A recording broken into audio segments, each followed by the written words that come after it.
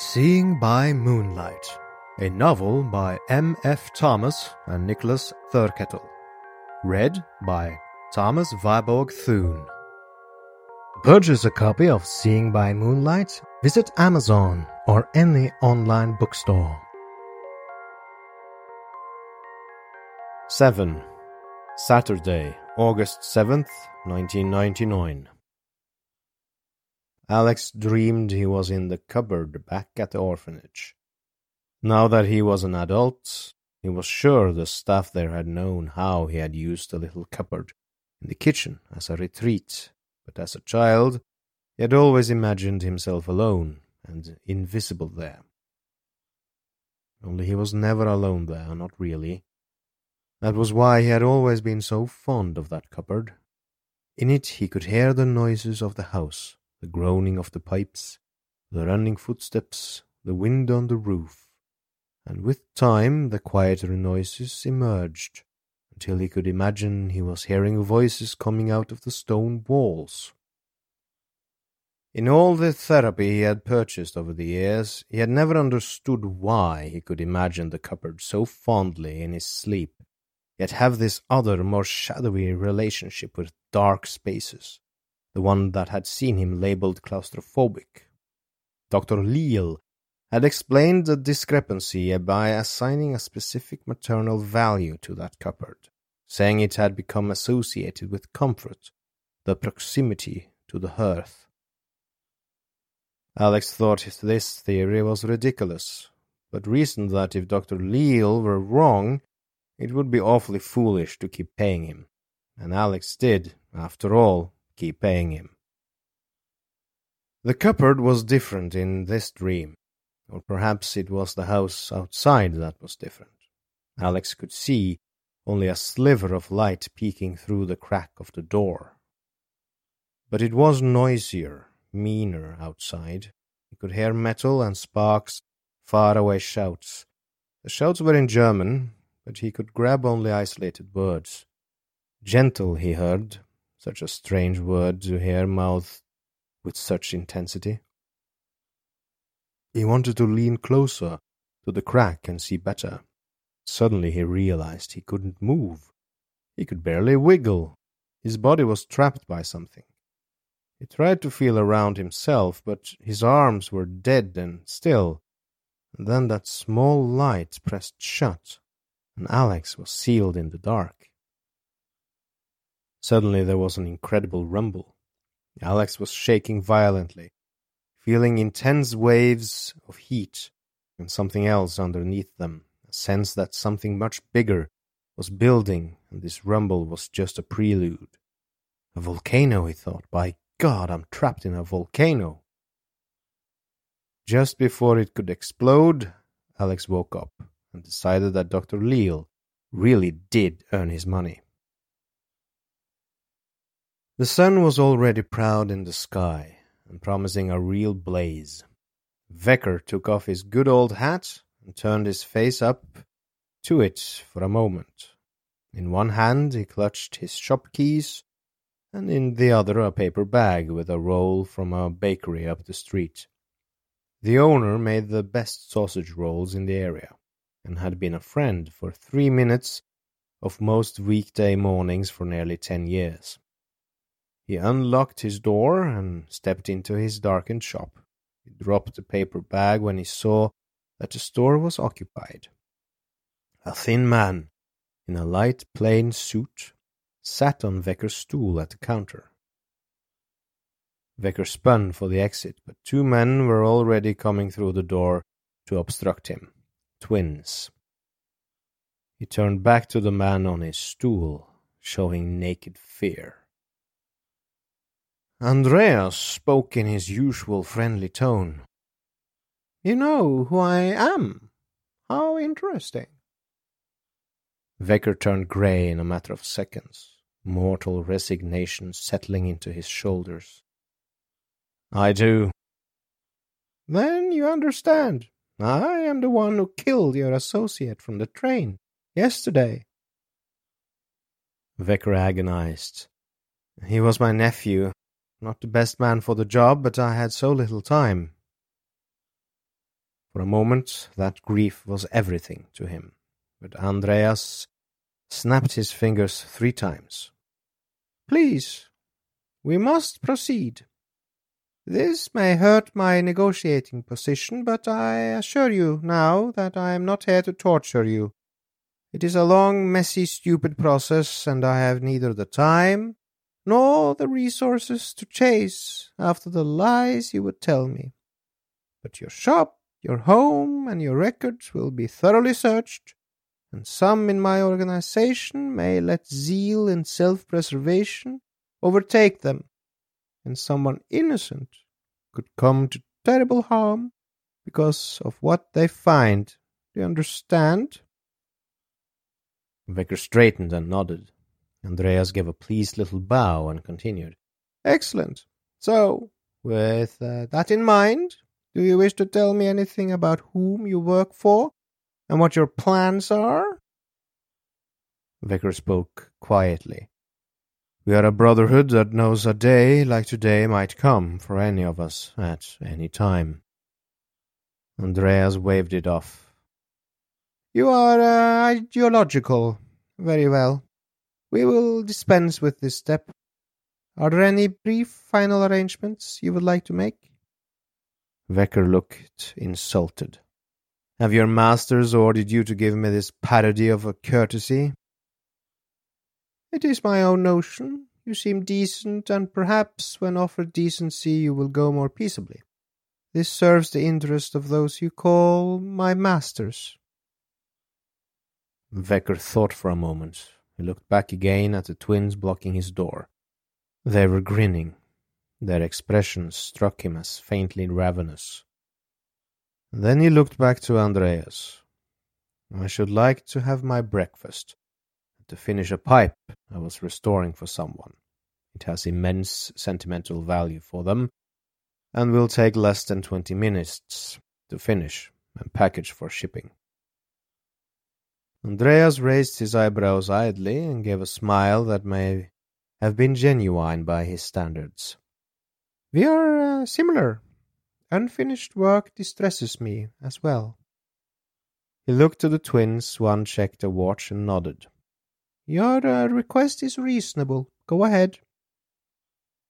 He stood from the stool and stepped aside. Vecker slowly bent down, retrieved his breakfast from the floor, and walked towards the counter. Slowly he dragged the stool back with him and picked his spectacles up off the back shelf. He unwrapped the sausage roll and set it to his left, as he had done so many thousands of times. He snapped on an overhead light and uncovered the pipe, already clamped into place at his work area. Its accent was the shape of a hound mid-trot. Here it was, his final work. Vecker decided that he would do it well and with care. Andreas spoke once more. "I have never been an investigator. Analyzing data, drawing conclusions, it has never suited me. But even for me, the coincidence is strange, you know. Neither Elise nor her American friend smoke, and yet they came in here and drew your attention." Vecker looked up from his work and turned to Andreas, then the twins, kind of divine surprise on his face. "You do not know who he is? Then perhaps fortune is with us after all." He returned to his work with a flush of satisfaction. Andreas came up behind his shoulder. Vecker could not see, but his smile had gone away. An order slip showing an address lay on the counter under the corner of the breakfast wrapper. Andreas slid it out with a finger. "This is where it is to be shipped?" he asked idly. Vecker gave an affirmative grunt, his eyes still on the pipe. Andreas suddenly coiled his arm around Vecker's neck, squeezed and wrenched once. He heard the snap and felt Vecker's arms go limp. The tools dropped from his dead hands. The stool stayed on its 4 legs under Vecker's body. Andreas looked down at it in admiration. Sturdy work.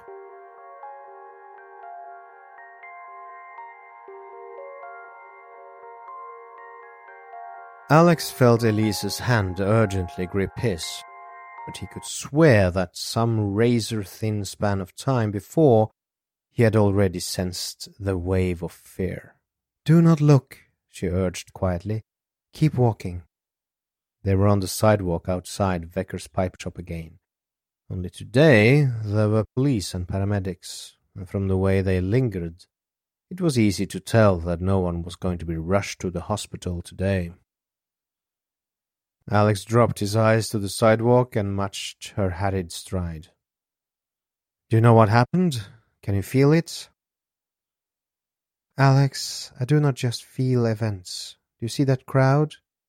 I can see curiosity and revulsion and terror, but that does not tell me what happened in there. The ambulance does." "You think it was murder?" For the first time since he'd met her, Elisa looked older than her years. "It must be. What else would it be?" Alex thought about the pipe in his pocket, about the story he had been promised. But after only a few steps, he felt the same way as Elisa. The state of the crowd, the emergency personnel, and that old hunch. The voice inside him now revealed to be more than just good guessing. All argued that Vecker was dead, and that this little adventure into which Alex had happily let himself be lured had stakes someone was willing to kill over. As they rounded the corner, he felt impossibly heavy, and he dragged both of them to a stop. "Elisa, I can't be a part of this." Elisa turned fully on him and glared. He shrank inside his clothes, felt cowardly. That part he could take. It was when her silence spoke disappointment that he had to plead. "I'm a car salesman from Arizona. This is not my life. It has nothing to do with me. I want to help you, but I don't have the first clue how to do it. More likely to make things worse." Elisa waited a moment, then took his hand again. Alex felt the metal of the watchful eye rubbing against his fingers. "If it has nothing to do with you, then why would they kill someone who I have never met but is very important to your past?" And then she started walking again. "Come, we must get to the airport." "Erfurt is down there somewhere," Alex said, looking out the airplane window. They were flying to Leipzig, and from there would take a car, the final leg to Nordhausen. Would save them a few hours, Elisa insisted, and her great-uncle's resources were theirs to use for comfort and convenience. They were able to board a commuter flight less than an hour after reaching the airport. Alex was happy for any motion, any distraction, anything to think about but the scene they had just left. Elisa leaned towards the window to have a look. He could smell her perfume and thought he felt one soft breast deliberately press against his arm. "Just north of the forest?" she asked. "Yes, I remember the forest, my mother. The woman who took me from the orphanage, she told me that the woods were friendly to people who loved nature. We must have only spent a couple of days hiding and traveling through them, but it felt like much longer." She leaned back, her face clouded. "And how did you make it over the border?" "I really don't know. We've never talked about it. All I remember is a toy town." "A toy town?" "She told me it was the town where they made all the toys for the children. In my mind, I heard Toy Town." Elisa nodded. "Sonneberg. It is near the mountains, very cut off from the rest of the east." She turned from the view, her face close to his, and smiled. "So, this is where you are from?" "As much as I'm from anywhere." She smiled and shut her eyes. Just a lost boy left on the doorstep. No wonder I asked you to join me. It's a role you play well. Alex kept his eyes firmly on the window and tried to chuckle away her words. Why did she choose you, your mother? I'm sorry if I pry. It was a question Alex hadn't considered in a long time. So many years of small talks about the weather and his condemnable habits. There was so much ordinary life to cover up the answer. I asked her that. I was 11, I think, and I was pissed because she wouldn't let me stay home alone while she went to the store. One of those awful little things little boys can do. She answered quietly, but so fiercely. She said, There was no choice, Alex. We were made for each other. Elisa rested her head on his shoulder, with the ease of someone he had known longer than just 2 days. She's a wonderful mother. He dropped his head and nodded. Better than I've admitted most of my life. And for a while that defined the quiet, a good quiet. After a few minutes, he felt the muscles in her neck go tense. She inhaled sharply, squinted, and her fingers clutched at his sleeve. And then she gave a cry and thrust herself back against her seat, eyes wide. Alex got out of his seatbelt so he could maneuver in front of her. Look in her eyes. They seemed to be pulsing, spasming. Put a hand on the side of her face, and she grabbed it immediately. Elisa, he asked in a low, forceful tone. Elisa, what is it? He begged, Tell me what it is. She opened her lips, showing gritted teeth, but did not speak. Alex called for a stewardess. 3 converged on the seat. One soaked a napkin in some water, held it to Elisa's forehead. Another produced pockets of aspirin and pushed them at Elisa, who would not release her grip on Alex's hand to take them. Another murmured questions at her in German, but Elisa would look at nothing and no one but Alex, and he dared not be the one to break the gaze. She inhaled in intense, rapid sniffs, and every pore produced a drop of sweat at the same time. In the heat of the moment, Alex had the odd thought that she seemed almost like she was giving birth. And then a man pushed between the stewardess with a gruff, Excuse me, please excuse me, I'm a doctor. He was older, easily in his 70s, spotted, but still filled with real vigor. His accent was clearly American, but with a clip that suggested many years in Europe.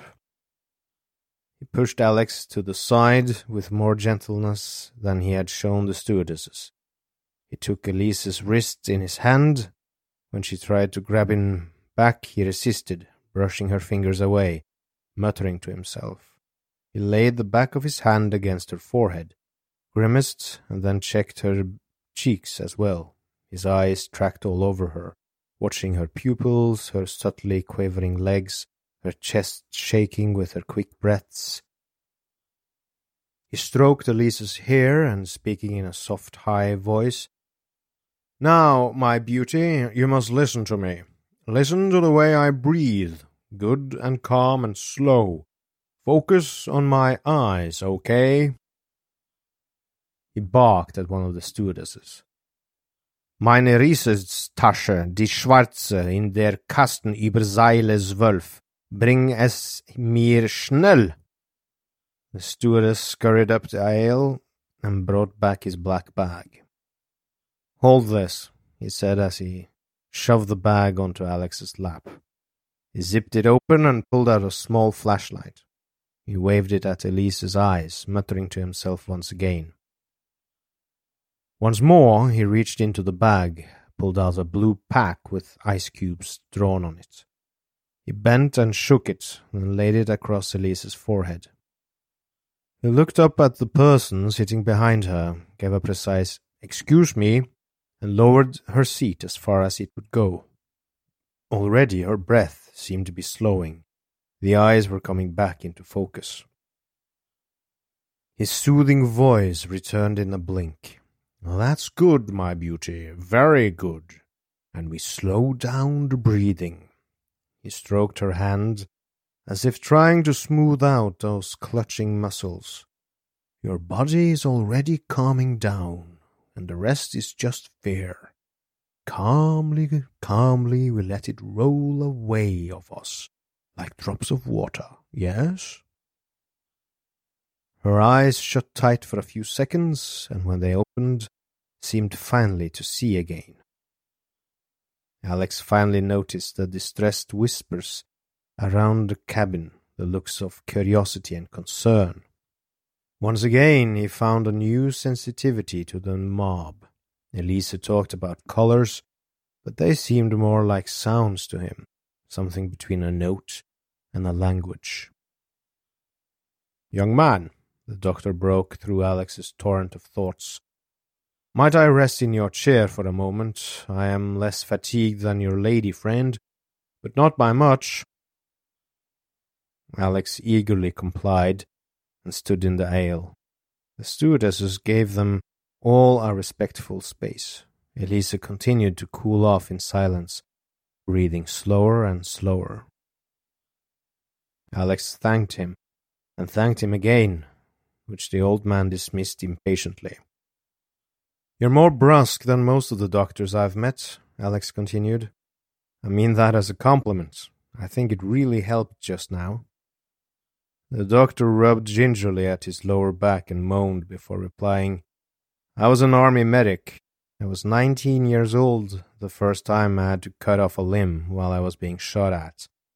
Kind of washes away any pretense. You learn to do what has to be done. These days I mostly do house calls, checkups. Guess the adrenaline still knows how to kick in though, eh?" Elisa finally turned her head and looked at the old soldier. "Mein Retter," she grinned. "My savior." Every wrinkle on his face suddenly seemed to smile. "Oh, okay. I'll let you thank me." He rummaged again in his bag. Alex finally asked the burning question, "Do you know what happened?" "My boy, I don't know what happened because I cannot give her a CAT scan by looking at her. It was more like a seizure than a migraine, but without a medical history, all I can do is recommend that you avoid stress until the moment you can go to a proper hospital, and I recommend you make that your first stop after landing." Finally, he found what he was looking for. "If, however, you insist on being foolish, and you feel even a suggestion of a headache in the next few days, here are some samples that should be effective in calming things down." He handed over a few pack of pills. "Now, are you feeling well past it?" He made the last bit rakish, and Elisa was able to chuckle quietly. "You have done your healing for the day," she told him, taking his hand as she did. "I have been very lucky in the people I have met lately."